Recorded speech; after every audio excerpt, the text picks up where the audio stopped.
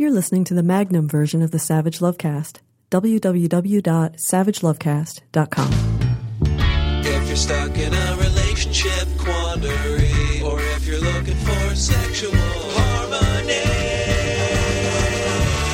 well, there's nothing you can't ask on the Savage Lovecast. Moments before I sat down to record the intro to this week's show, a Jewish friend asked me if I was annoyed by St. Patrick's Day. I am Irish Catholic. My family names like Holohan and Keenan, which is my middle name, totally Irish, very, very Irish. And she thought I would find St. Patrick's Day annoying. And she offered before I could even respond that if there was a Jewish equivalent to St. Patrick's Day where everybody ran around pretending to be Jewish, wearing buttons and T-shirts that said, "Kiss me, I'm Jewish," and wearing cheap plastic shiny yarmulkes and glued-on forelocks and crappy plastic prayer shawls and getting drunk on Manischewitz in the street, that she would find it as a Jew supremely annoying. And I think she wanted to tell me that as an Irish person, she felt my pain today, that she assumed that I would be not into this shit. And actually, I kind of like St. Patrick's Day. I don't participate in St. Patrick's Day. I've never been to a St. Patrick's Day parade in my life, even though I grew up in Chicago, which is a big one like New York. Never been, would never go, not interested. Wouldn't go to an Irish pub that I might go to on any other day of the year on March 17th. Not interested. I'm not going to drink green beer. I'm not going to swim in the Chicago River the day they dye it green for St. Patrick's Day. It's pretty fucking cold. Who knows if it's probably still iced over right now and they couldn't dry it green if they tried. But I'm a non-participant in St. Patrick's Day. Irish non-participant. Irish semi-conscientious objector, right? I don't do it, but I don't actually care. And I don't mind that other people do it because I think we need these dates in the calendar. We need these moments where people get a little messy in public and tear it up and drink to excess and let loose. I think we as humans require these. And if you look at basically all human cultures going back millennia, these dates are a part of every culture. They're hardware. They're built in. We need them, I think, as humans, as these social animals who exist in these sometimes restrictive and suffocating social hierarchies with decorum issues and class issues and strata. We need those days when all of that kind of gets torn up and turned upside down for a limited amount of time, right? We need that release. And we gays, we homos, we have Pride, which is a day where a lot of gay people dress silly and get messy in public. And that's awesome. And I'm all for it. And I've said that, people will say, straight people will say to gay people, I get this thrown at me sometimes when I do Q&A events at colleges or wherever else, that you don't see us, a straight person will say, you don't see us having a straight pride parade, do you? And I look at them and I say, I wish you would. You need one. And you kind of have one. Mardi Gras and Halloween are your straight pride parades. Mardi Gras just in Louisiana, didn't take nationally. But Halloween, which is really, I've made this point before, it's heteroween. It's become the straight pride parade. Straight people go out, they get drunk, they dress in slutty outfits. That should be more fair, not just objectifying the girls, but the boys as well. Everybody should be slutty and just tear it up. And you need that release. And straight people need it. And they get it. St. Patrick's Day, I guess, is a little bit like Halloween. It's one of those straight pride parades that's going to come through the neighborhood. The neighborhood I'm in right now, the neighborhood where I record the Savage Lovecast, is going to be green and messy today on St. Patrick's Day. And I don't have a problem with it. I'm not going to drink in any of the bars around the office during St. Patrick's Straight Pride Parade Day. But I don't begrudge it to people who enjoy it and who need it. And I don't think we should begrudge other people their pleasures, their releases, and their crazy days, their harvest festivals, their straight pride parade days, their gay pride parade days, their St. Patrick's days, their heteroweens, their Halloweens, their homoweens, whatever. We need these. Doesn't mean we all have to participate in them, but culturally, collectively, we need this. So, happy St. Patrick's Day. Kiss me, I am Irish.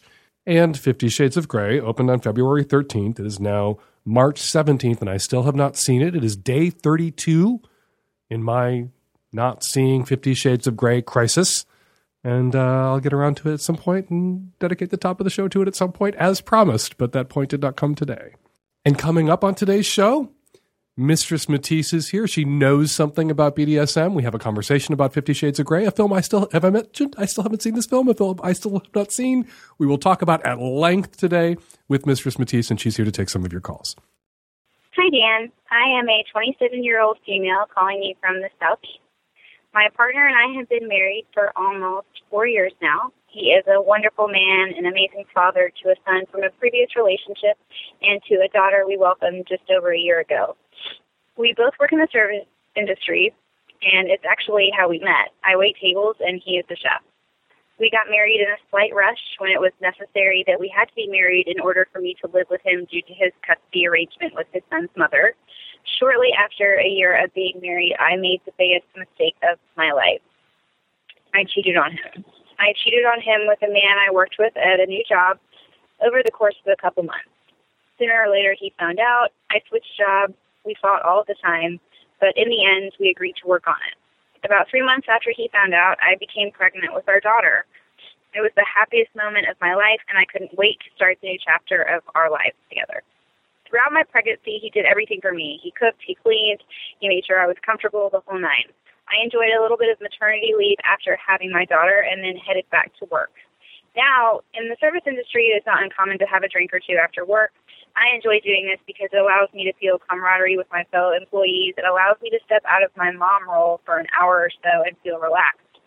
I don't do this often, maybe once every 2 or 3 weeks. However, what I do, my husband makes me feel extremely uncomfortable, so much so that he berates me for doing the quote-unquote same thing I was doing when I was cheating.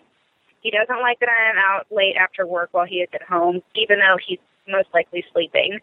He also doesn't like that I have male friends who can casually join me after work for a drink, typically with several of our coworkers. There's also another issue, our sex life. Since having my daughter, my libido has plummeted. The times that we have had sex in the past year, I haven't felt like myself. I've even cried a few times afterward because I felt so disconnected.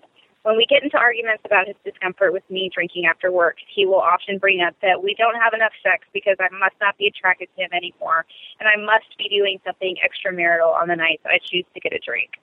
I guess my question to you is how to deal. He has mentioned therapy but never follows through. I also don't know how to respond to his outbursts anymore, but with anger or resentment. My issue is that he doesn't see how far I have come to change the person I used to be, who craved any and all attention, into the person I am now, who is content with my marriage, my life, and making strides for our future together. Please let me know what I need to do in order to understand him better or to make him feel confident in our partnership. He's mentioned therapy, you say, but he hasn't followed through on it. How about you follow through on it? How about you make one last form of penance for the cheating and you run with that ball? You land the therapist, you find the therapist, you make the appointment, you tell him that you've set this up because you want your marriage and your relationship to be joyful and to survive. That you're a year into a new infant at home and your libido hasn't recovered quite yet, that's normal. And he can hear it from me. He could hear it from you. He can go online to a million different mommy blogs and a lot of different other places and read about it. There are books that can tell him that. It might help for him to hear that from a therapist that you're going to do the follow through on and find. Also, he works in the service industry. He's a chef. You don't say exactly what you do in the service industry, but based on your description of your friends and colleagues and your after work rituals, sounds like waiting tables or bartending to me, some front of house thing. He should understand that those after work drinks are a part of it. And those relationships in a restaurant really are close and intimate friendships. He has a right to feel perhaps at this stage a little squicked out and vulnerable about those friendships based on your cheating on him in the past. And the stakes are higher now that you're parents together and you're married. And you have to acknowledge that. He needs to acknowledge that the drinks after are a normal part of the service industry experience. You need to acknowledge that he is sensitive about this with cause. It's not like he's being a jealous, nutty freak without you having ever given him cause. You've given him cause. So I think what you need to do is on those nights when you want to have drinks that you communicate with him, you give him more information than you might otherwise, or you might feel that you need to. You tell him where you're at, who you're hanging out with, how soon you'll be home. Maybe send him a pic or two and reassure him in those moments that you are where you say you are. Maybe that's what the pics can go toward proving, and that you love him and you're excited to get home to him. You're just blowing off some steam with your coworkers that you have no desire to fuck, and you will not fuck. And the fact that, again, your libido hasn't quite bounced back a year after pushing a baby through your vagina, that is normal. And he needs to hear it from the therapist that you're going to do the follow-through on and find. Hi, Dan. My name is John. I'm 34, straight, married for 5 years, long-term relationship for 7. We're monogamous, but we're pretty open. We're pretty kinky. We've been exploring of late and having a good time. And recently been talking about maybe potentially exploring threesomes, maybe checking out a sex club or two. My particular fantasy or way of thinking about that in terms of the MMF threesome is to kind of maybe potentially turn to a friend. And I don't know the politics of that or the etiquette or whatnot. Now, obviously, choosing what friend and who matters, of course, but even still, are there things I should be aware of, or am I just kind of going into this with blinders? Because maybe that's kind of what it feels like. I have particularly maybe 2 or 3 very, very close friends, one of whom is a self-proclaimed sex addict. I know your position on sex addiction, but that's maybe problematic, I guess, right? He's also married, but he is my best friend. I have another very, very close friend, bestie kind of friend, who also is a potential target, but he's very shy on his end. You know, the fantasy of sharing my wife and making my wife do things for me with other people, men and women, is a fantasy of both of ours. So any assistance would be great. Or maybe we should just put the brakes on it. I don't know. But, any advice would be helpful. So I have a question for you. What are you afraid of? What are you afraid of? You have these friends that you're close to that might be good candidates. And let's just game this out. You're going to go to one of them and say, my wife and I have always fantasized about having, and my wife fantasizes about having a 3-way with 2 guys, and how about it? And what are you afraid that their response might be? Complete ostracization, maybe. Really? Really? Do you think that's actually a risk? No, I mean, not really, but it might make things so awkward that if they say no, recovery, if they're not interested, right? Or just like that's a thing. Like no one really knows too much, about the level of or the degree to which my wife and I, play around and stuff. So it would be a big reveal. Yeah. Okay. Well, no one also knows, what they're up for or what they're into or what they're interested in. We also don't know if they're attracted to your wife or if either of them, or there are 3 of them, if any of them are, turned off by the idea of a 2-guy threesome. There are a lot of straight guys who would love to have 3-ways, but not with 2 guys, always with 2 girls. And for some guys, just being in a room with another guy who has a boner is a boner killer for them, and they can't do that or go there, right? So there are 2 hurdles you have to clear, or 3. Attracted to your wife, okay with you being present, 2 boners in the room, and kind of into the idea. Like there are 3 hurdles you have to clear to get to yes. Right. Nothing ventured, nothing gained, no risk, no reward. You can't get what you want from the universe unless you have the courage, the ova, to ask for it. Right. And so you have to decide what you're willing to risk. And when people talk about this with me, they always arrive at the word that you went right to, awkward. It's going to be awkward. And yes, the best way to deal with that is to acknowledge it. Like, I realize I'm going to ask you something. It might be really awkward. You might be really up for it, or this could be really awkward and I'm going to be embarrassed for having asked. And if that's the case, if it's the latter, I just want to let you know, no hard feelings, not angry if you're not into it, not gonna, ever ask again. And, it might be awkward the next couple times we see each other, but let's just power through it. Can we agree to power through whatever awkwardness exists? Right. Before I ask, hammer it out. Yeah, before I ask this question, if you feel awkward about it, let's agree. We don't want to let this one ask ruin our relationship, and we'll power through the awkwardness. And even if the awkwardness is a huge deal for them, even if they feel really squicked out, just having like laid that all out in advance increases the odds that they will work through their feelings of awkwardness because you basically illuminated that path and gave them permission to reject you, gave them permission to feel awkward and squicky about it in advance. Right. And I think that's the best way. And I say this is someone who's had a lot of three-ways with my husband. The best way is to invite people to reject you. Say, if this isn't something you're interested in, I'm really sorry, and it's okay. You can just say it straight up. If you're not, if you don't want to do this, say it, and I'm not going to be sad. The main thing is the main thing, I guess, is that the best target that we have happens to be my best friend, who I mentioned on the message. Wait. Don't describe him as a target. He's not a bank you're going to rob, right? This is somebody that you're inviting to come and have an orgasm with you, which is an awesome thing, not a horrible thing. Right. Not a victim. We're not trying to take down someone. Right. A hunt. Although it does kind of feel like a hunt. Let's say candidate. Let's say candidate, not target. Candidate. That's right. That's a great term. The problem though is that he's a self-proclaimed sex addict, and I know that he would be totally down for something like this, and would be cool, right, for something like this, and not think it meant anything, and not get into any kind of craziness and drama and this kind of stuff. Mm-hmm. But I also don't want to like completely make him throw the sex addiction belief or whatever it is, right, out the window. So do I have to like convince him that? Has he struggled with the sex addiction? Has he really fought hard in therapy and, going to Sex Addict Anonymous meetings to dial back the amount of sex he's having and the impact it's having on his life and try to fix it? Well, the gist that I get is that he was addicted to pornography, and then he started feeling, a lot of shame around it, and et cetera, and he couldn't stop. Okay. And then he did go to Sex Addiction Anonymous. Mm-hmm.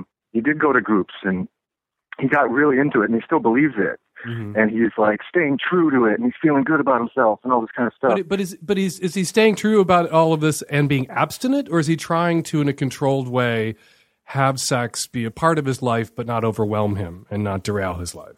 Kind of the abstinence route. Well, then it would be an asshole. It would be an asshole move to approach him, because what you're doing then is offering a drink to somebody who's struggling with alcoholism. Yeah, right? See, that's what I was. Okay. You're asking him to join you on a bar crawl or a pub crawl. Not cool. Given what you know about his struggles with sex and him trying not to be so compulsive about it, and if what he needs to do right now is be abstinent and really like deny himself any sort of sex, you come along and saying, hey, I know you're struggling with this, but you want to fuck my wife while I'm there?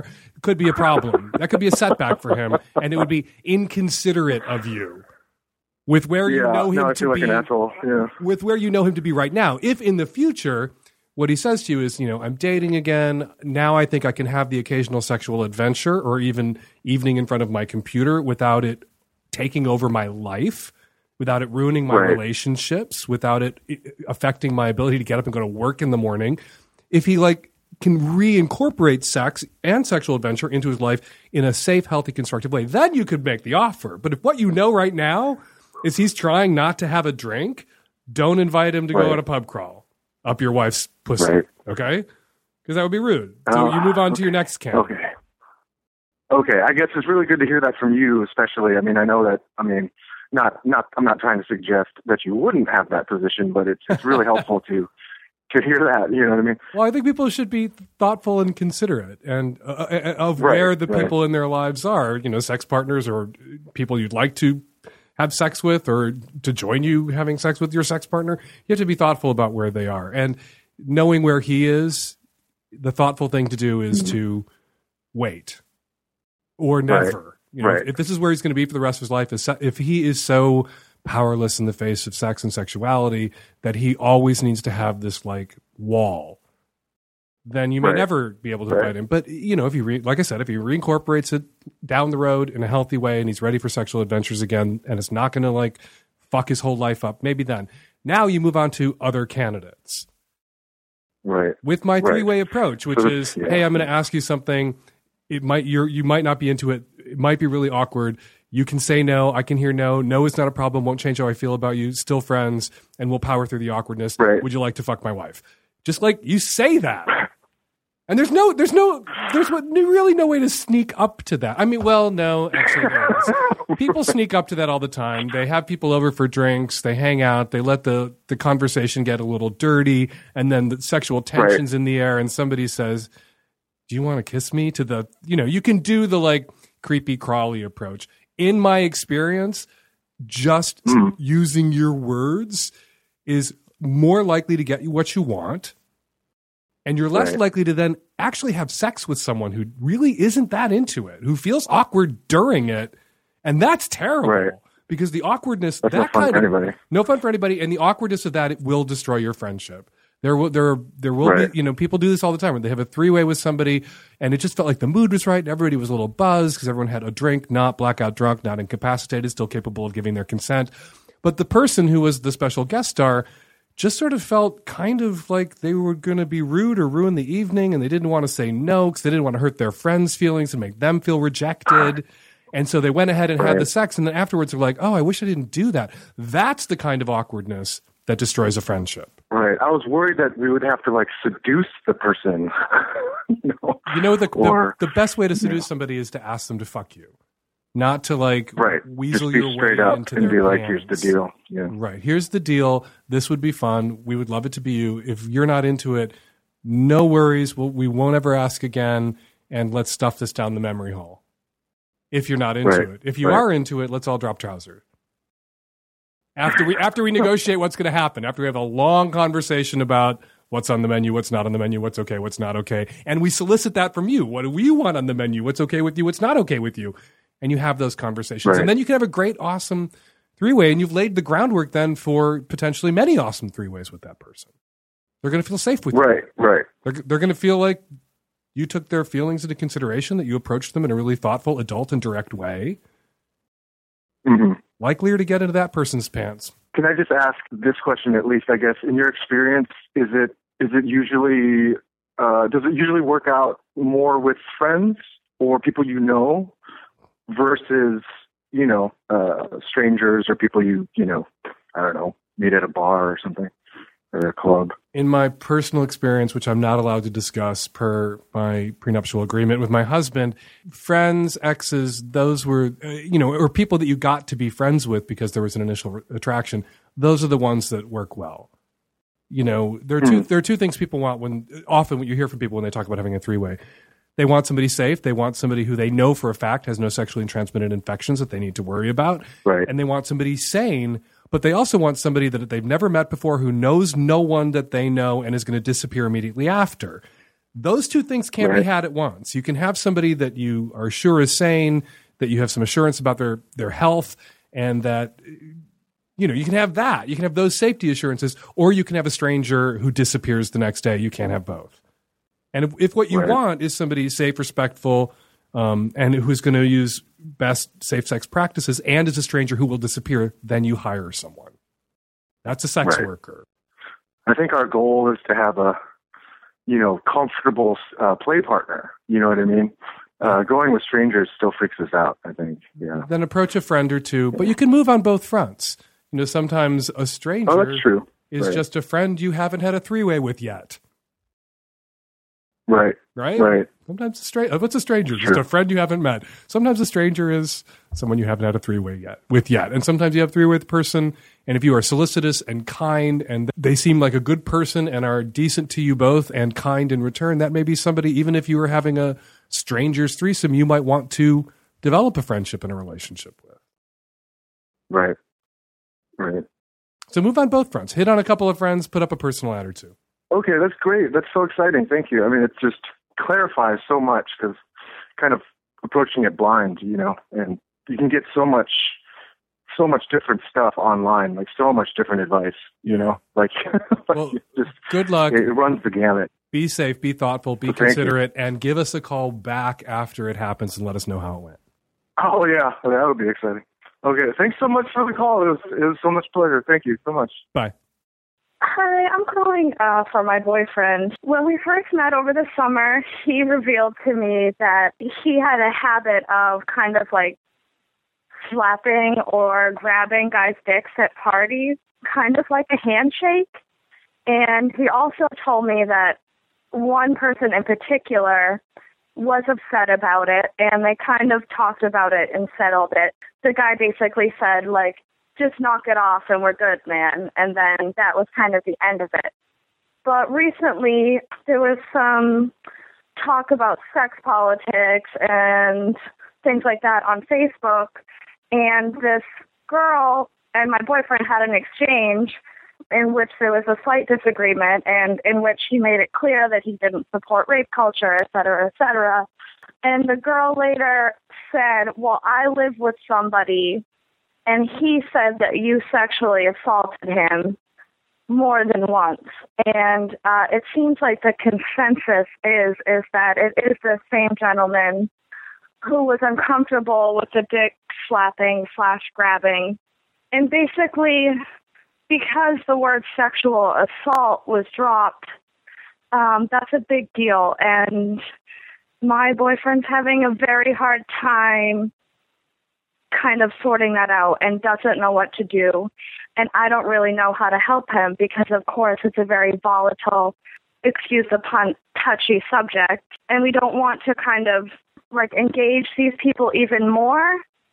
My reaction is that someone's overreacting, but how can you say to somebody else, you know, I touched your genitalia as a joke. It was totally non-sexual contact. As soon as you told me that you were comfortable, I rectified it, and I've never done it again. But now, months later, his roommate is saying sexual assault. So we're just looking for any type of advice for him or for me. Any type of feedback would be greatly appreciated. You say your boyfriend doesn't know what to do, but I know what your boyfriend needs to do. He needs to stop fucking punching guys in the dick.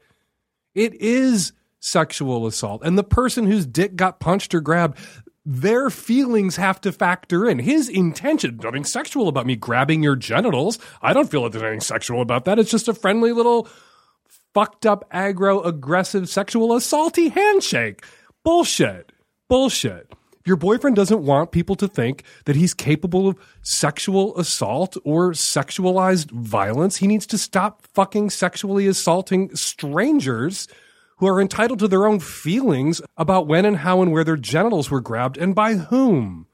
Knock it the fuck off. No one is overreacting. You, caller, you, if anything, are underreacting. Let us imagine a scenario where a strange man walks into a party and sticks his finger into your vagina, grabs your genitals. How do you feel about? How does that make you feel? Is that sexual assault? If you experienced it as sexual assault, ta-da, it is fucking sexual. Objectively, whether or not you experience it, it's sexual assault. And you wouldn't be okay with it. And that person wouldn't be welcome back to that. You wouldn't date that person, but you are dating the male equivalent of that person. Men's genitals are their genitals. They get to decide who gets to fucking touch them, when and how and where. A dude who rattles around college parties, grabbing other guys' dicks, slapping other guys in the balls, has a problem. And he needs to knock it the fuck off. He does know, deep down on some level, unless he is an idiot, he knows what he needs to do. He needs to find another fucking hobby. And you need to stop enabling him in this by rationalizing it and making excuses for it. Knock it off, the both of you. Hi, Dan. I am a 28-year-old married man. I've been married to my wife 3.5 years, and we've been together overall 7. Recently, we've come into kind of an issue. This issue has its root in some of my wife's anxiety and shame that she's gotten growing up, where she feels ashamed of her sexuality. Essentially, as we've gotten together, we've been more comfortable opening up with our kinks, and she feels ashamed to the point where anytime we do something she wants, she'll later come to me and say, you don't think I'm weird, you don't think I'm a freak, you don't think I'm gross. And I try to reassure her that, I think it's great, I want to explore this stuff with you, I want to be happy. But, after doing this, time after time after time, it doesn't get better. She doesn't feel less shame. And while I want to be the supportive partner, I understand it's not this simple. It's really hard when she keeps asking because it becomes, why doesn't she trust me or believe me? At the same time, she projects her shame onto me when I try to bring up my fetishes. we will get into situations where she starts very innocently enough saying, well, why do you like that? But it very quickly devolves into, I don't understand why people would like that. And the questions are very leading, and really it sounds like she doesn't understand why I'm not ashamed and I should feel ashamed. These are conversations I do everything to avoid. I'm okay with never pursuing these kinks. Oftentimes I'll bring it up and say, maybe we could do this. And she'll say something like, how about next Wednesday? Wednesday will roll around and I'll say, okay, well, do you want to do it still? And she'll kind of, let out a sigh and begrudgingly agree. And I'll generally cancel it at that point because I don't want a partner who's not excited. But it's overall completely lowered my libido. And now she feels like I'm not attracted to her. It's something that's hard to bring up because I don't want to get into another conversation where she's questioning me in a very accusation kind of way, but it would be ideal to have a more fulfilling sex life.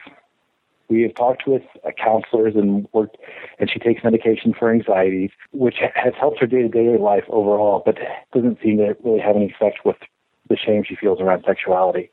So I was wondering if you had any tips to help go around that. I think you need to be direct and you need to be blunt with your wife. That her attitude toward kinks and the way she draws you out and then shames you is killing your libido. You are still attracted to her, but this sort of endless cycle of arousal, drawing out, maybe even sometimes acting on these kinks, and then shutting down, shaming about it, being insecure about it, her own insecurities, but also then pivoting to shaming you about your kinks and desires is killing your sex life. And you need to make her responsible for that. And you need to tell her that you're not going to play along anymore, that you will offer her rote assurances. That's one of the jobs when you sign up, when you're in a long-term relationship, when you marry somebody, you're going to find out what all of their most sort of secret, squishy, sensitive insecurities are. And it's your job sometimes to offer them kind of, rote reassurances. Like I said, tell me I'm not fat. No, you're not fat. Tell me that I'm smart. You're smart. Like, tell me whatever. And in a healthy, I think, relationship where the person who has the insecurities, can acknowledge that this is a tick, that this is an insecurity, that it's a little, that they know on some level that they are not whatever, but they need to hear it every once in a while, that they can ask for it in a non sort of high drama way. Right? Tell me I'm smart. You're smart. Okay, thanks. I needed to hear that right now. And then move the fuck on. You need to get her to that point where, tell me I'm not a dirty bird. Yeah, you're not a dirty bird. Sit back down on my face. Whatever it is that you're doing, you can then get back on with it. To help her get there, though, you need to get her to another therapist, a kink positive, sex positive therapist. And they are out there. The best place to find them, the American Association of Sexuality Educators, Counselors, and Therapists, AASECT.org. That's AASECT.org. And look for a therapist in your area who works with people who have kinks and is kink positive and isn't going to shame your wife for her desires or shame you for yours, but in an affirming way is going to help you guys find the language where you can talk about them in such a way that it isn't eating away at your libido. It isn't destroying your sexual connection. It isn't making you feel terrible about the things you're doing with and to each other that you enjoy and should be able to enjoy and give yourselves permission to enjoy without recrimination, self or otherwise. So explain to her that you're not going to play this game anymore and it's very destructive and it is what is harming your libido and interest in sex. This endless cycle of shaming and reassuring and shaming and reassuring, and tell her that you would like to continue seeing a counselor, perhaps another counselor, a better counselor, a more kink positive counselor than the one you guys saw last time. Hi, Dan. My name's John. I'm calling from Australia. I'm a 55-year-old straight man. What's happened is that I have recently reconnected with an old partner for a period of about a year.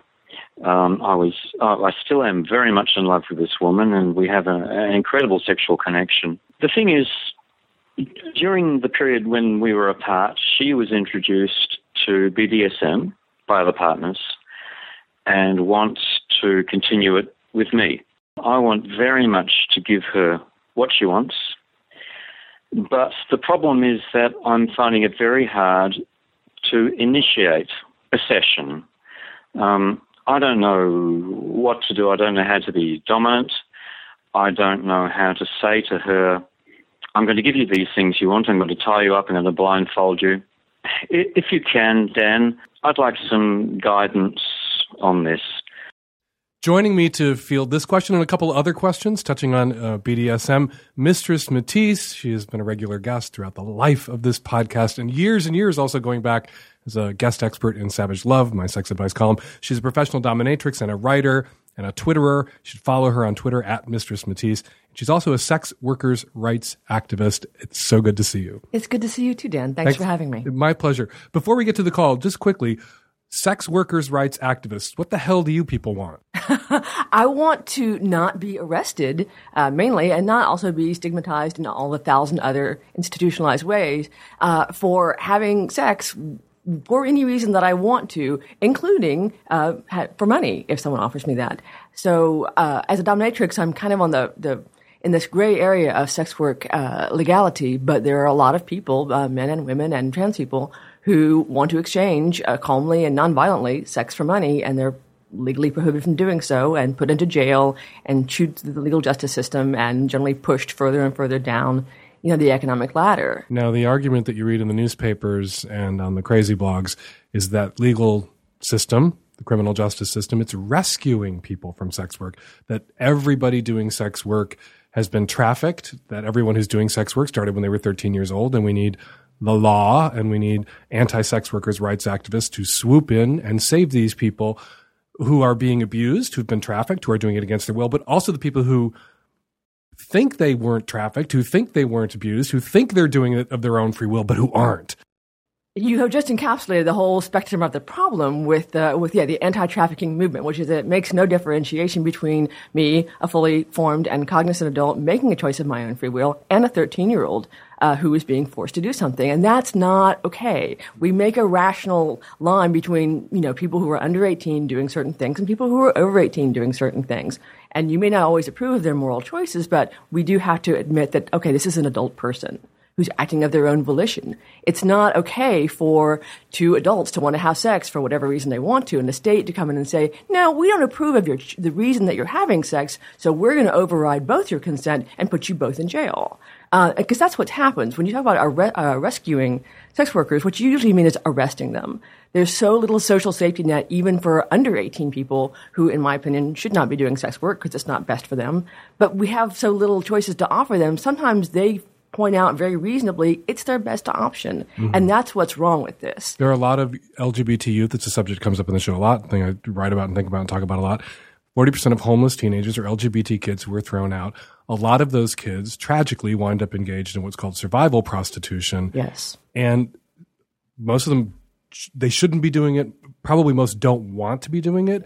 To compound the grief or angst of having done that with a criminal record doesn't seem like the way to save those worst kids. Possible way to approach that problem. And that is also true for adults. If someone is in a situation where financially they're just really desperate and they need the money, we're going to clap them in jail. This is where we warehouse people now who are inconvenient to us in some way. Mm-hmm. And unfortunately that population includes sex workers because people think it's icky and it's gross and it's nasty and it offends us morally and we don't want to see it, so put them in jail. One of the sex trafficking gangs critiques of sex workers' rights activists is that you guys won't acknowledge that some people are doing it under duress and are doing it against their will. And when I talk to sex workers' rights activists, that's not true. Those are the people that you don't want doing sex work. Right. Because they're then used to attack all sex workers. Yeah, no, I've never known any sex work activist who did not acknowledge that trafficking sometimes happens. Now, it's not the 100,000 to 300,000 figure they like to throw around. Mm-hmm. The problem, it's actually really hard to get a number on a really fluid and underground population.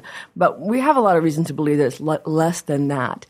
And there are studies that show that 2/3 of people who have been trafficked, who are being exploited, forced to do a job against their will are actually working as domestics and in restaurants. Yes. And we never talk about those trafficking victims because no one's touching them with a penis. It's not pictures of little girls in cages, so it's not sexy. No one wants to do it. And so, yeah, I think it says a lot about what our focus is on, that it's all about the sex trafficking. And the language they use is so fetishistic, it's so sensationalizing. And, yeah, they kind of refuse to admit that we exist at all. Our own city attorney, Pete Holmes, a couple of weeks ago. Here in Seattle. Progressive Seattle, gay marriage and pot and... Yeah, pretty much stood up in front of a bunch of people and said that we don't exist. He'd never met a prostitute who was not trafficked, even though they were women sitting in that room talking to him who said, hey, we're sex workers and we're not trafficked. No, that's like they erase us. We don't exist. Let's now shift awkwardly to this caller's question, which we invited you because we had some BDSM questions. But while I had you here, I wanted to have a talk about sex work. I think it's so important. It was just Sex Workers' Rights Day, International Sex Workers' Rights Day, a couple of weeks ago, March 3rd. And is that a new thing? How long has International Sex Workers' Rights Day been going on? I want to say about a decade. I mean, it's sort of one of those holidays that obviously you don't see on the Hallmark calendar. Although I Arbor think you Day, should, happy. Right. Again, gaining steam. This was we had a great year in Seattle for Sex Workers' Rights Day. We went down to Olympia. A whole bunch of us, like 15, 20 of us, went to Olympia and stormed the state capitol and roamed up and down the halls and pounced on senators and representatives and talked to them. And it was great. Introduced yourselves to them. We did. We said, look, here we are. And we exist and we aren't trafficked. Right. Stop trying to throw us in fucking jail and ruin our lives. Yeah, because the end-demand programs, the bills that are currently being considered, are not going to help anyone who's being trafficked. It's just driving up policing. They want to arrest more people. That's not the way to go with this. It's sort of the opposite of how I think the whole nation should be going in terms of social problems, arrest more people. It's like, no, these people need solutions, not jail time. And there's a solution that we need for people who are trying to buy sex. The letter I constantly get from people who are interested in buying sex is, how do I do this without getting arrested myself, but also without hiring someone who doesn't want to be doing sex work, somebody who's doing it under duress, somebody who has been trafficked. All the Johns who write me at Savage Love are wringing their hands in terror of the prospect of hiring someone and having this interaction with them that is abusive and exploitative. They want to find the sex workers who are doing it of their own free will, who are consenting adults, who are you and the other wonderful women in SWAP. Yes. And there's no path to them. And these end demand bills are actually making it harder for people to find people who haven't been trafficked. Yeah, what we want is nonviolent adults engaging in consensual behavior. We want to make that as easy as possible, and we want to stop, because there are bad people who want to do bad things. We want to stop bad people. But the further you push, even like trafficked or youth, or the more, if you think they're going to get arrested if they come forward, they're not going to come forward. They're going to hide more and more from police. They're going to try to evade people who want to help them with services. Because there are people in this town, like Eileen Corcoran, who will help you if you're on the street and you need services. But if she can't find you because you're so afraid of being arrested, then they can't get to you. So these more arrest bills, they just make the problem worse. All right, let's talk about BDSM. All right, I'm glad we talked about that. You're doing so much work now and tweeting so much about sex workers' rights that I felt like we should talk about that first, because that's more important than this idiot's problem, right? Who's not an idiot. He sounds like a wonderful, thoughtful guy and considerate. And he's got back together with an ex who, in the time that they were apart, and they're still in love, but the time that they were apart, she began to explore BDSM. And now she needs that as a part of her sexual expression and sex play. And he doesn't know how to give it to her. Hilariously, he says, I don't know how to say to her, I'm going to tie you up. I'm going to blindfold you. You said it to us just fine. I don't know why you can't say that exact same thing to her. But your advice as a professional dominant for someone who is with somebody who's a sub, who is asking them to dom up for them. How do you grow into that role? Do not read 50 Shades of Grey. Whatever you do, please promise me that you will not read this terrible, stupid book. First, make billions in the tech industry. Buy a penthouse. Oh, no. Paint a room red. No, oh, my God. Do some crunches. Well, that part's all right. Thousands and thousands of crunches.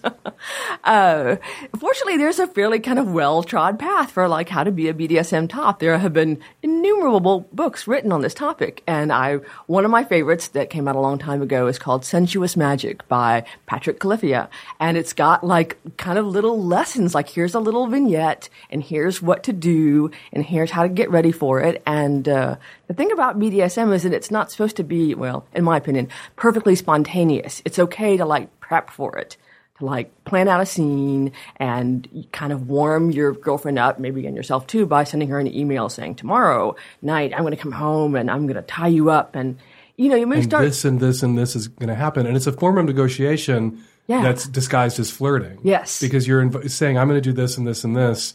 How do you feel about that? And and then if she's like, yes, oh my God, ugh. But if she says, oh, that sounds good, but that I'm not so sure. Like you have to listen to how they're reacting to what you're proposing. Yeah. But to say it in advance, I mean, that's dirty talk. Like I'm always telling people, dirty talk is say what you're going to do, tell them what you're doing, tell them what you just did. Right. I'm going to fuck the shit out of you. I am fucking the shit out of you. I just fucked the shit out of you. Dirty talk. Done. Easy. And it applies to BDSM too. Yes. I think BDSM is particularly well suited to it. Totally well suited to it. If he really has no imagination, then you can pull things out of books as long as it's not 50 Shades of Grey.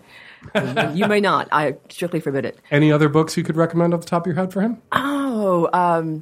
Well, if you want to go retro old school fiction, you could go back to the 80s and read Anne Rice's Beauty trilogy books, which I'm told are now going to make into a TV series. What? Yes, that is a true fact. It's been because they saw 50 Shades of Grey and they're like, hey, we have these books that were total fantasy, one-handed reading that were hugely popular in the 80s and 90s. So Anne Rice wrote something called the Beauty trilogy. Go and find them, and they're completely ridiculous fiction. But if you need a little inspiration, those are good. And you could watch Cruising with Al Pacino. Oh. Or not. Or not, really. People keep talking about 50 Shades of Grey like it's the first bad movie, mainstream Hollywood film about BDSM, and there was Cruising, there was Exit to Eden. Which I kind of liked Exit to Eden. Well, it had Paul Mercutio in it. What's not to like about seeing Paul Mercutio's butt? But it also had Rosie O'Donnell and Dan Aykroyd in it. I know, which I thought was just kind of awesome in a really, really terrible way. I sort of loved it. It was completely an abortion of the book. But, what thing about 50 Shades of Grey is that it made me love Secretary.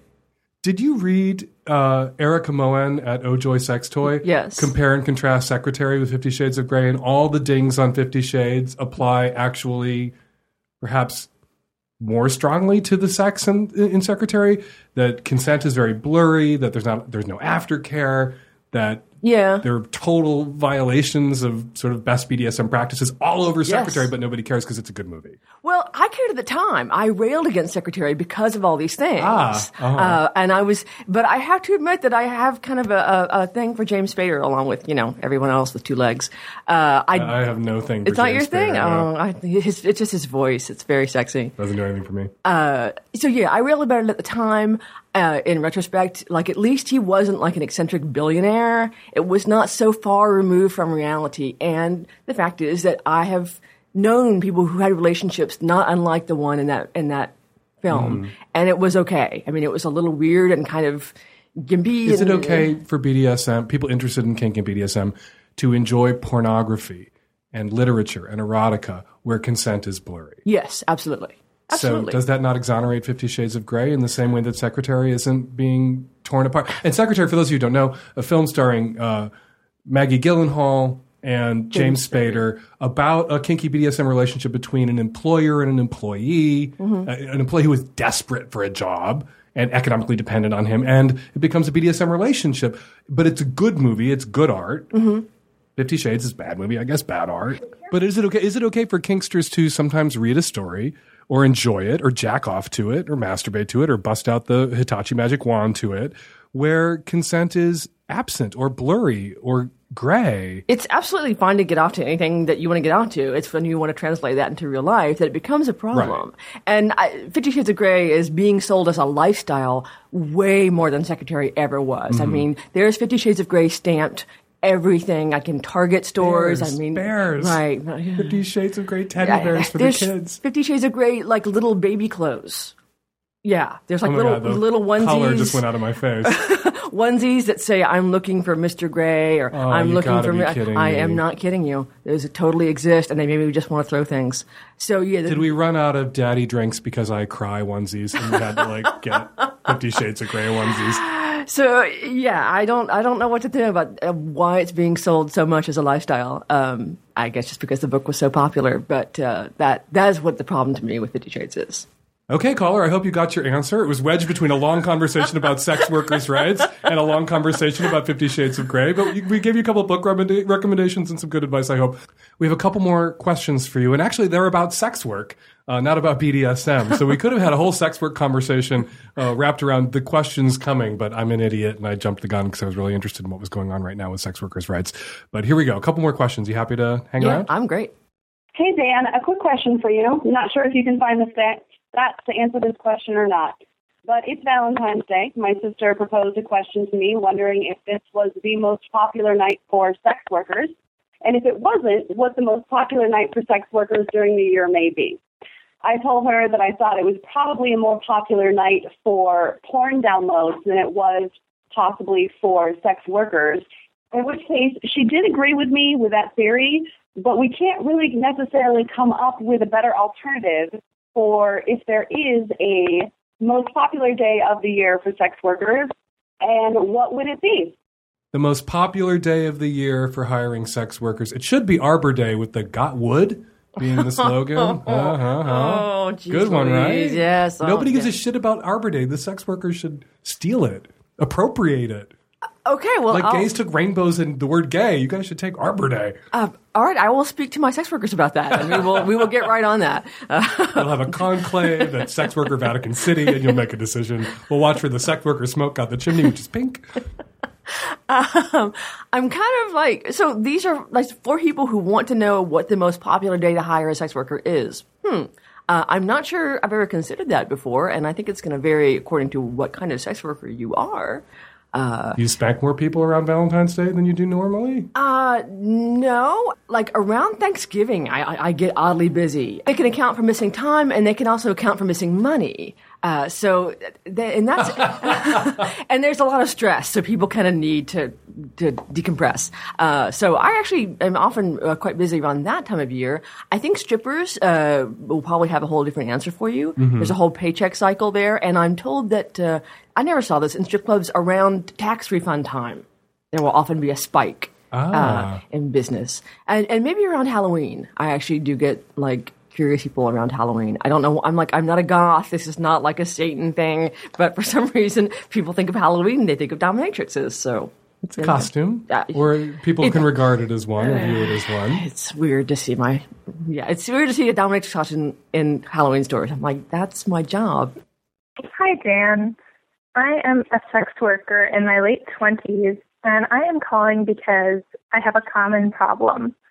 One of my clients has fallen in love with me. I know that sex workers deal with this quite often, but I'm not really sure what to do. I don't want to end the interaction because this person is my best client. I don't feel like I'm harming him in any way, and in fact, I've actually used my position as his sex worker to do things like force him to go see a kink-friendly therapist so he can work on his emotional problems.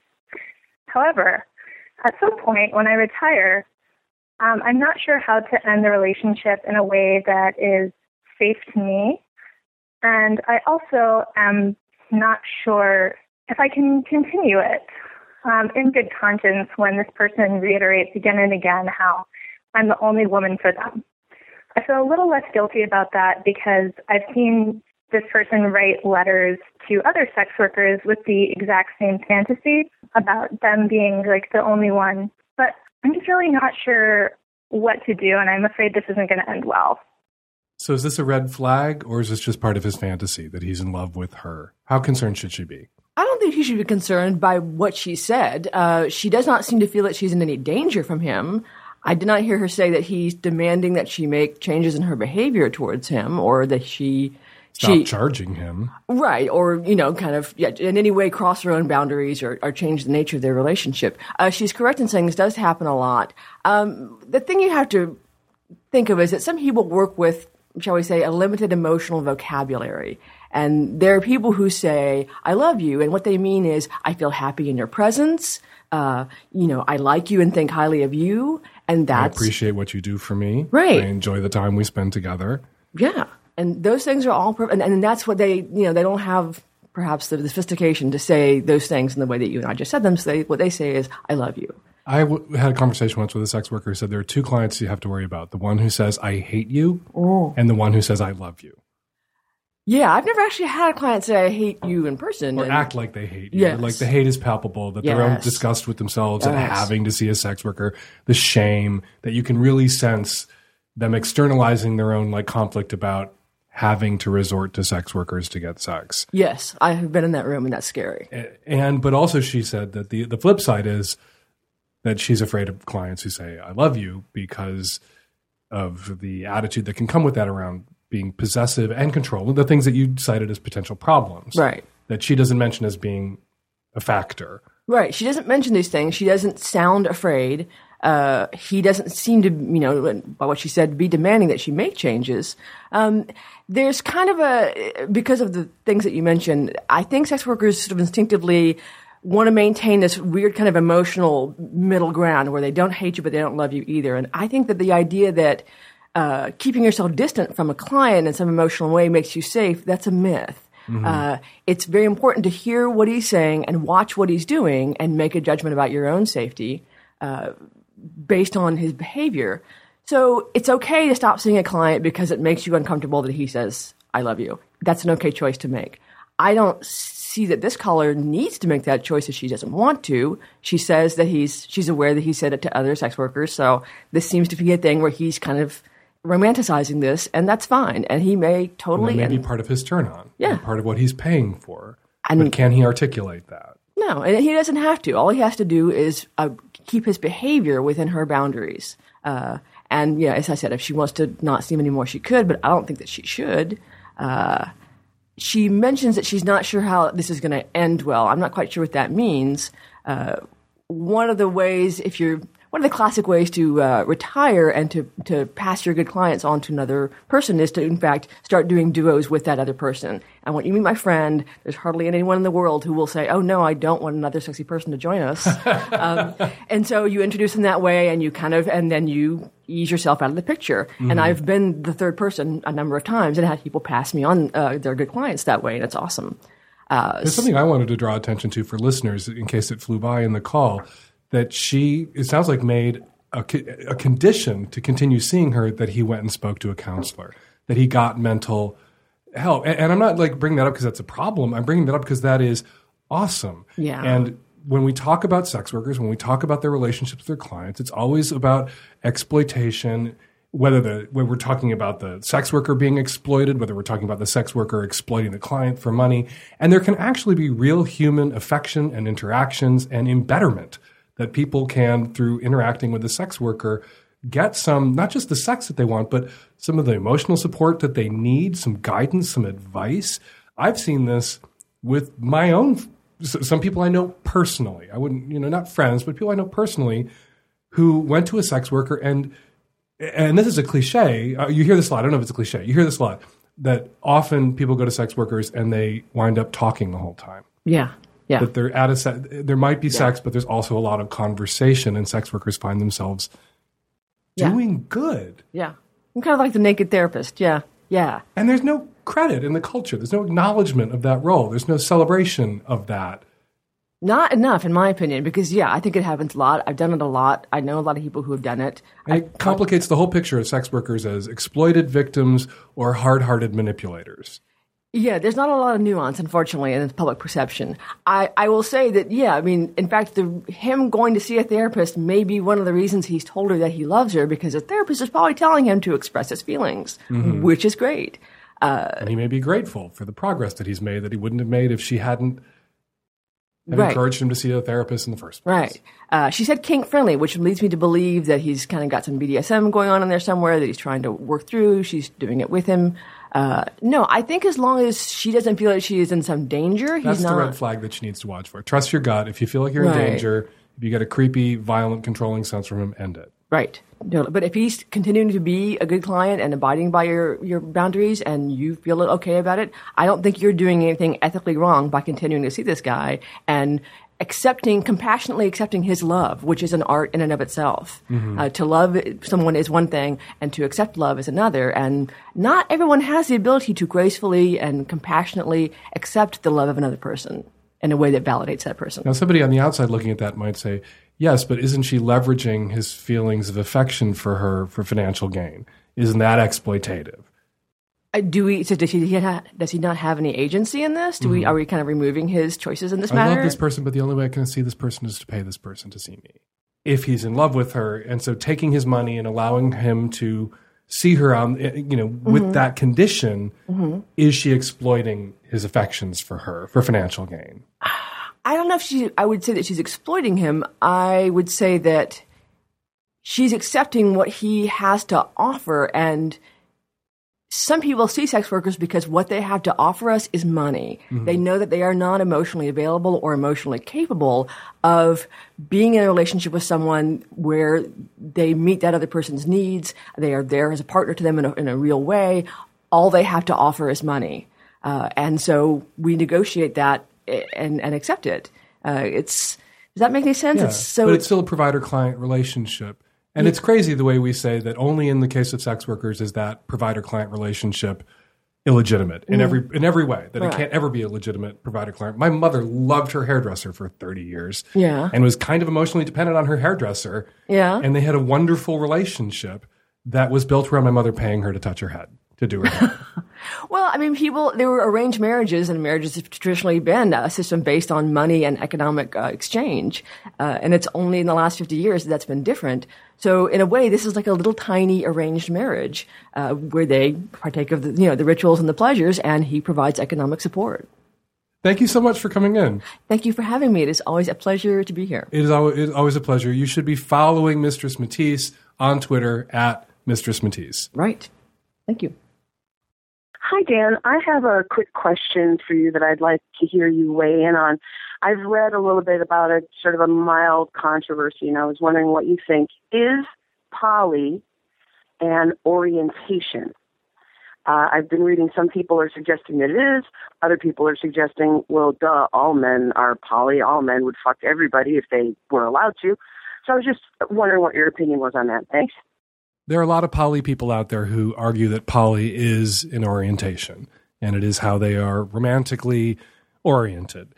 And I don't see poly as an orientation in the same way that lesbian, gay, bi are orientations. I see lesbian, gay, bi as who you want to do, and poly and other things as what you want to do with them, right? I get in trouble for holding this position. It's pissed off some people in Polyland, which is kind of hysterically ridiculous because there is no more pro-poly, pro-non-monogamous, pro-monogamish writer, talker, advisor than I am. And I really think that this argument is about a distinction without a difference. I think people are capable of loving more than one person at one time. I think people are certainly attracted to more than one person at one time. I think we are all naturally, sort of fundamentally, essentially non-monogamous. That is our baseline wiring, all of us. And then what do you choose to do with that? How do you want to move through the world? Some people want a monogamous commitment, even though they know that they're attracted to more than one person at one time. Some people believe erroneously that if you're in love with one person, you can't also concurrently be in love, romantic love with another person, which is not a love standard we apply to any other kind of relationship. You can love more than one child. You can love more than one parent.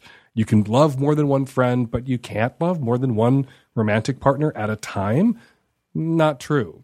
So I say all this to say that I think people are probably more poly than not, and poly may be our emotional romantic default setting. I think it's in our wiring, but I think poly, I guess I'm a sexual orientation absolutist. I think lesbian, gay, bi is an orientation. Everything else, monogamous, polyamorous, kink, BDSM, all of that is not who you are, but what you're doing.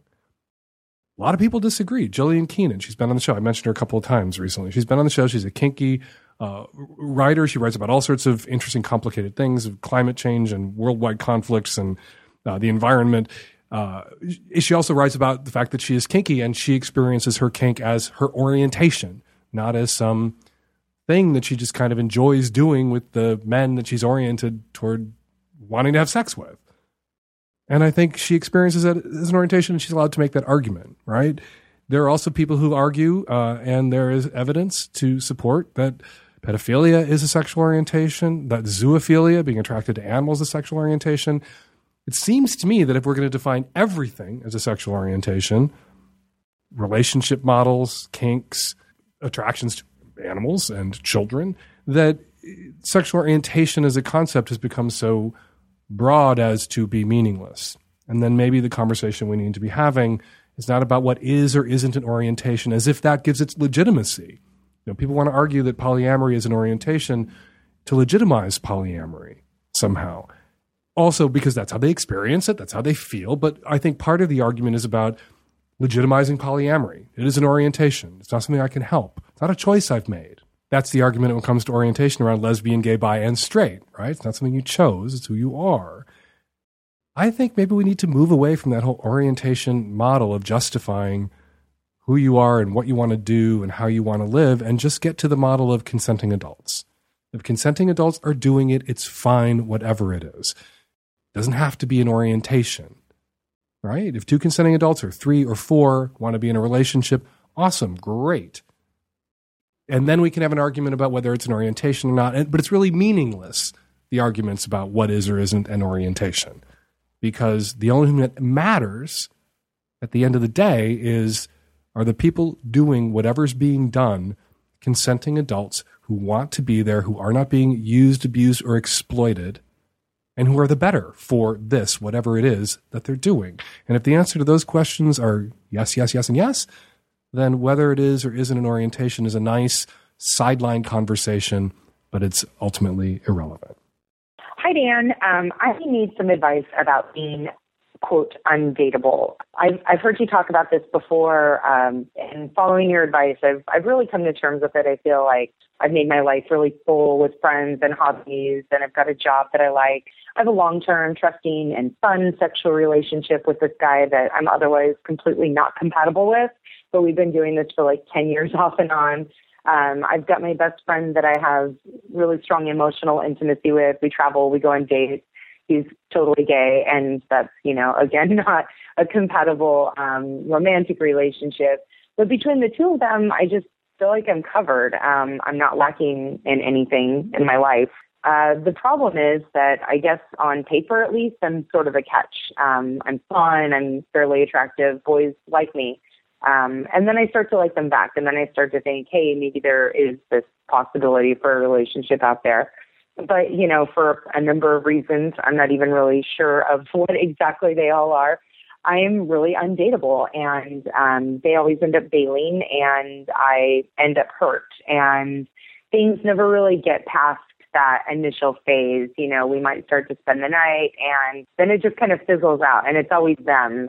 They just sort of like stop calling or stop whatever. And I guess my question is, should I keep trying? I mean, no matter how happy and confident and no matter how comfortable I am with my life and myself, rejection always hurts and it stings. And I'm not really putting myself out there and seeking these dates, but, they come to me, and I feel like at some point I've got to just stop trying and say no. But then there's also this part of me that is like, I don't know, accidentally I watch a rom-com and then I think like, oh, maybe it's out there. So yeah, I need your help. Like, at what point should I be done?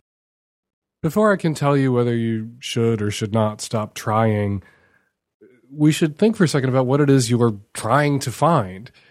It seems to me that you have found in two people, your regular fuck buddy with whom you've had a 10-year successful relationship, a fuck buddy relationship, friends with benefits. You've had a successful 10-year connection with this guy.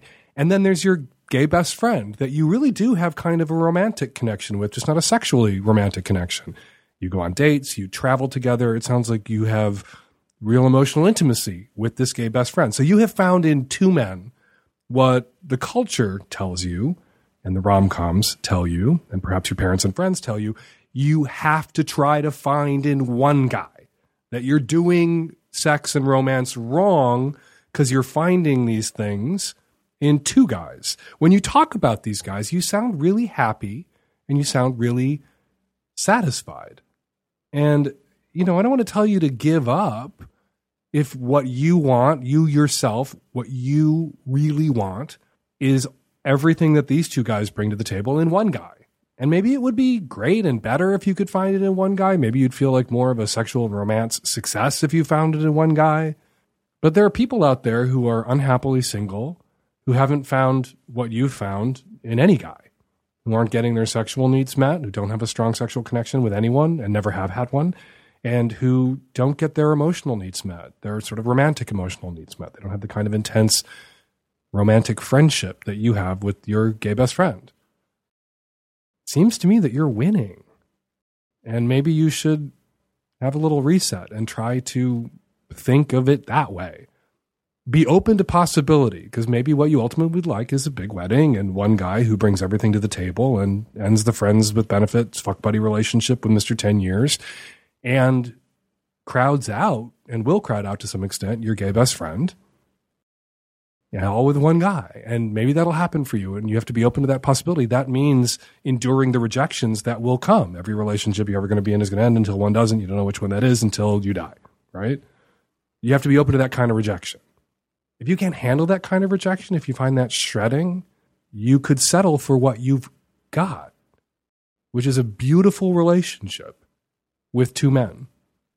One of whom meets your sexual needs, one of whom meets your emotional and romantic needs. I'm not telling you what you should want. I'm just encouraging you to think about whether what you've got might be what you want, right?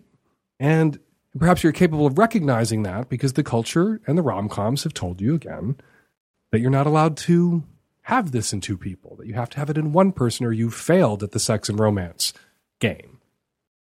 That's not necessarily so. That's not necessarily the case, and it may not be the case in your instance. Hi, Dan. This is a 21-year-old student in the Midwest. Currently, I'm in a long-distance monogamous relationship, and so when my boyfriend moved away, obviously that was an issue, or the lack of sex was an issue, and I realized kind of early on that he wasn't really into sexting, and any sexting that did happen was largely initiated by me, and anytime we jerked off on FaceTime, it was something I kind of had to beg for. So I brought it up today, and I mean, we see each other enough. Obviously, I'd like to see him more, but I brought it up today with him, and I was just asking, this is something that would make me happy if we jerked off more. I'm not asking for a once-a-week thing, maybe just a once every 2-week thing for a half hour, and all he could say was that he would do it when he wants to do it, and it's not something that he really likes to do very often at all. And I asked him why, and because I think having an open conversation about our sex life is important, and we've been dating over a year now. So I asked him why, and he just shuts down and doesn't want to tell me why and doesn't think it's relevant, and I do think it's relevant. So I guess my question for you is that I kind of think it's a red flag that he won't tell me why he feels this way about it. Not so much that he isn't into it. So should I drop it and just let that go? Or do I press the issue? Full disclosure right here at the top. Jerking off on FaceTime, jerking off online, that kind of sexting, I don't think I could do that. I've never done that. I don't think I could sit in front of the computer with my husband, and sometimes we're apart for weeks because we travel, and despite the fact that we're monogamous, when we're apart, we're not really banging tons of other guys. It's not how our non-monogamy thing works, right? So there are sometimes weeks of deprivation and going without as we're apart. And I couldn't, maybe every once in a while we'll get on the phone and say a dirty thing or two to each other, but we're not jacking off on the computer. And I don't think I could do that. And I'm just uncomfortable performing in front of the camera. I don't think, I trust that Terry isn't going to take screen grabs or make a recording and give it to Gawker.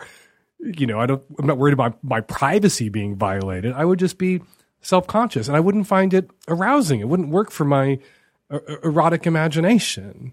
If I'm going to jack off, and I might jack off about him. I'm just going to close my eyes and think of him. Just something's unsexy to me about sitting in front of the computer with my dick in my hands, I guess is what I mean to say. I think it's a bad sign that your boyfriend can't unpack for you the same way I just unpacked for all of you, whether you liked it or not, why I can't jack off in front of my laptop, in front of my computer, right? I think that there's a problem here. And the problem isn't that your boyfriend doesn't want to do it and doesn't like doing it. I wouldn't want to do it. I wouldn't like doing it. I don't do it. And I wouldn't if Terry asked, but he's never asked. So obviously he doesn't give a shit and doesn't want to see that. But the fact that this would be good for you and you would enjoy it and you would, during this long distance stage of your relationship, it would make you feel close. It's a nice substitute for the time you're not actually spending together on top of each other. The fact that you asked in this way and he couldn't even talk about it. He couldn't tell you, he couldn't explain, he couldn't share with you, couldn't open up with you about why this doesn't work for him. Instead, he just sort of shut you down and refused to discuss it and refused to be open with you about sex and intimacy. That is a bad sign. The bad sign isn't that he doesn't want to do it. If he doesn't want to do it, if it doesn't work for him, if he finds it off-putting or dehumanizing or unsexy, he doesn't have to do it. But the fact that he can't tell you that he doesn't feel safe, or he doesn't trust you enough, or he doesn't care for you enough to explain why this thing that would be important to you is not a thing that he could see himself doing, that doesn't bode well for the future of your relationship. And that's the conversation maybe that you now need to have with him. Setting aside, just set it aside. I'm not asking you to jack off with me online anymore, on FaceTime or whatever we're using. I'm not asking for that. What I'm asking is, going forward, if we go forward, it's only been a year and we're in our very early 20s and odds being what they are. But, if we go forward, I want to be in a relationship with somebody where we can be completely open and honest with each other about sex and really communicate about our needs, about our wants, our desires, also about our dislikes.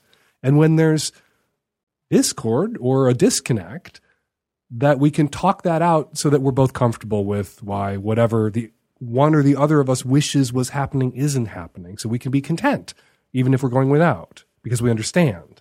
And right now I'm not content because I'm going without this thing that I would like and I don't understand why. Not reopening the conversation about sexting and jacking off online. Just as a precedent, it concerns me because there will be other issues if we stay together for many, many years that we will need to discuss. And we need to be open with each other. And if we can't talk about those things, then our relationship is doomed. Because in a long-term relationship that's sexually exclusive, or even one that isn't sexually exclusive, we have to be able to talk to each other and be open and honest with each other about sex, about desire, about interests, about disinterests, and really communicate. And right now we're not communicating, and that concerns me. And that's what you need to say to him. Hi, Dan Savage and the tech-savvy at-risk youth. I am a 28-year-old female, and I've been with my boyfriend for about 2 years. He's great. Everything with him is great. But I have a question regarding a situation with his parents. We spend time with him about once a week, and it's normally very comfortable. A few weeks ago, however, we were over at their home, and we'd been there a couple of hours, and he and I were sitting on the couch, and I must have adjusted my position in some way because the couch started vibrating unexpectedly. And I kind of shot up and was asking, what is this? Did you have a massage thing in your couch? Is there a problem? And no one in the room would look at me. And finally, my boyfriend's father said, it's an alarm, which he was trying to cover, but it finally dawned on me that I had accidentally turned on his mother's vibrator, which was buried somewhere in the couch. Well, my boyfriend was mortified. We left about 30 minutes later and kind of chalked it up to, well, that was a funny story. Maybe we can laugh about it in 6 months when he's not been mortified. And, after this, she should move the vibrator.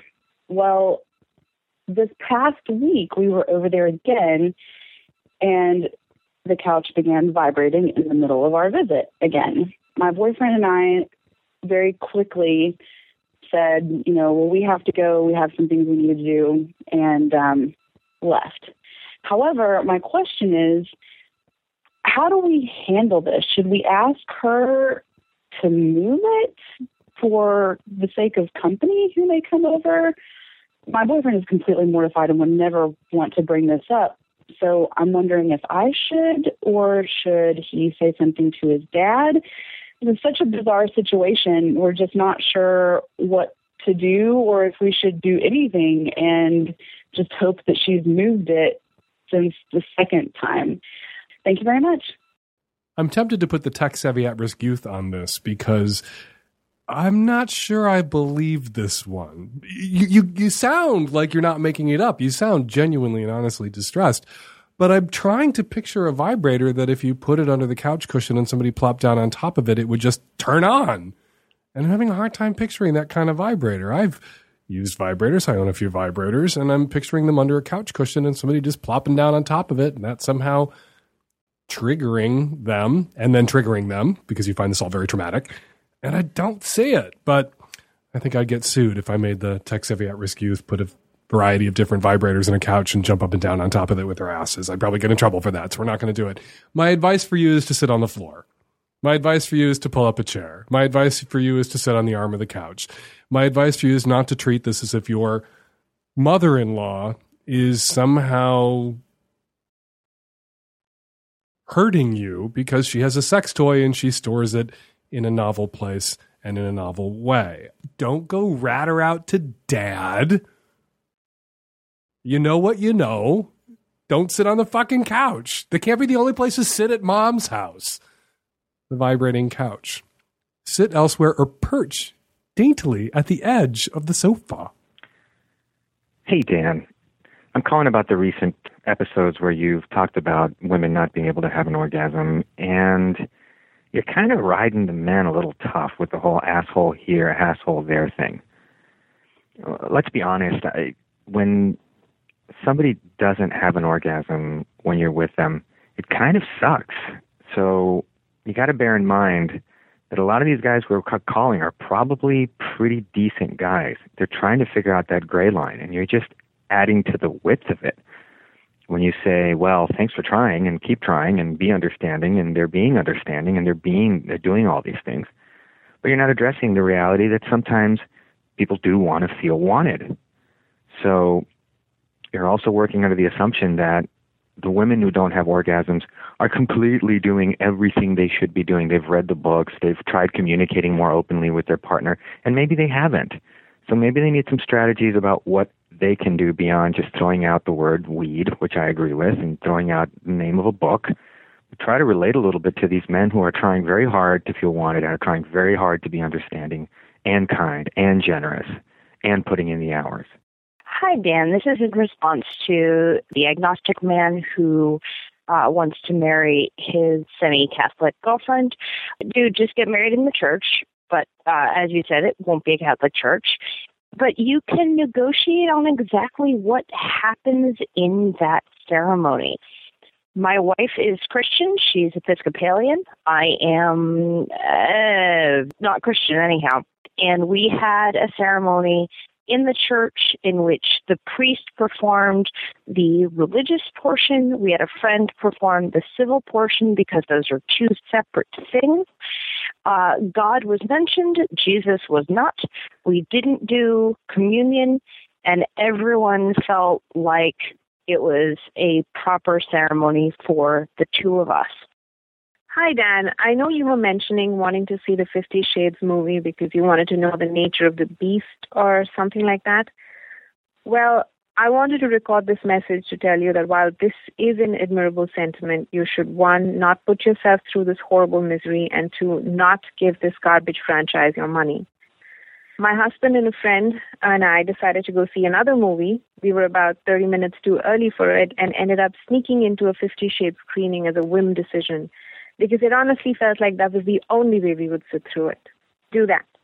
In fact, I say to all your listeners who want to see this movie for whatever reasons you may have, mine was morbid curiosity, Get the ticket for another movie that you really want to support and sneak into a 50 Shades screening.